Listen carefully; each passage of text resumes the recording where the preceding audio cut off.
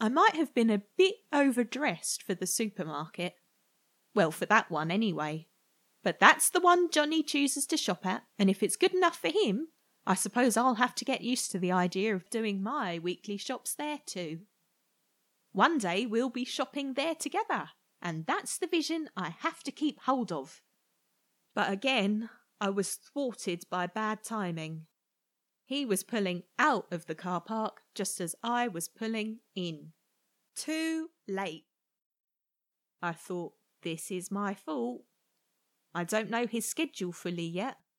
I'm still piecing it together from his work calendar, his social media, and just occasional expeditions following him in my car. I should be putting in more effort. I had a dream of us meeting in the aisles. I was going to say, fancy bumping into you here, and he'd say, this is my local, and I'd say, mine too. How funny, I've never seen you here before. I would have noticed you. And he'll say he would have noticed me too, because all men notice me.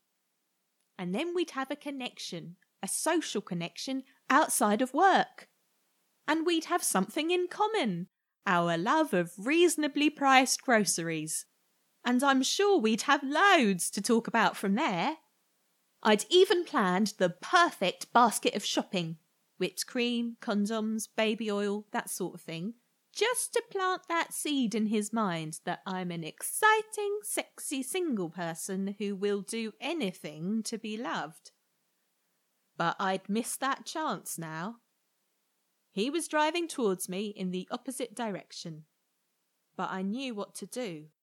I took a deep breath. I steered my car just slightly over to the right. I closed my eyes and I hit the accelerator. The crunch was much louder than I was expecting. I opened my eyes. I'd done more damage than I intended. I only wanted to tap the bumper, but I'd knocked out his headlight, and little crumbs of orange and white glass were sparkling on the tarmac. And I looked at one of the larger white pieces, which had fallen out in an almost perfect sphere. And I decided I'd like a round solitaire diamond on my ring when we get engaged. And I can tell him it was because of this moment. And we'll both laugh. We'll laugh at the happy memory of when our love story really began. It'll be something cute to tell our grandchildren when I pass the ring on. This was a truly special moment. But he clearly doesn't realise how special it is yet. When I looked over at him, he was just sitting in the driver's seat, open-mouthed. He looked shocked. He got out of his car, rubbing his neck, so I did the same. He was a bit dazed.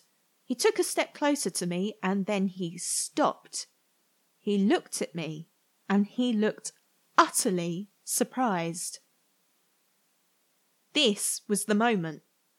I said, "Fancy bumping into you here."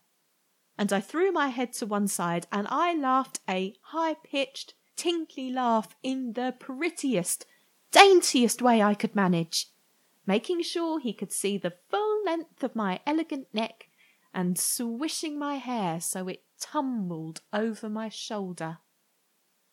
I think I made just the right impression.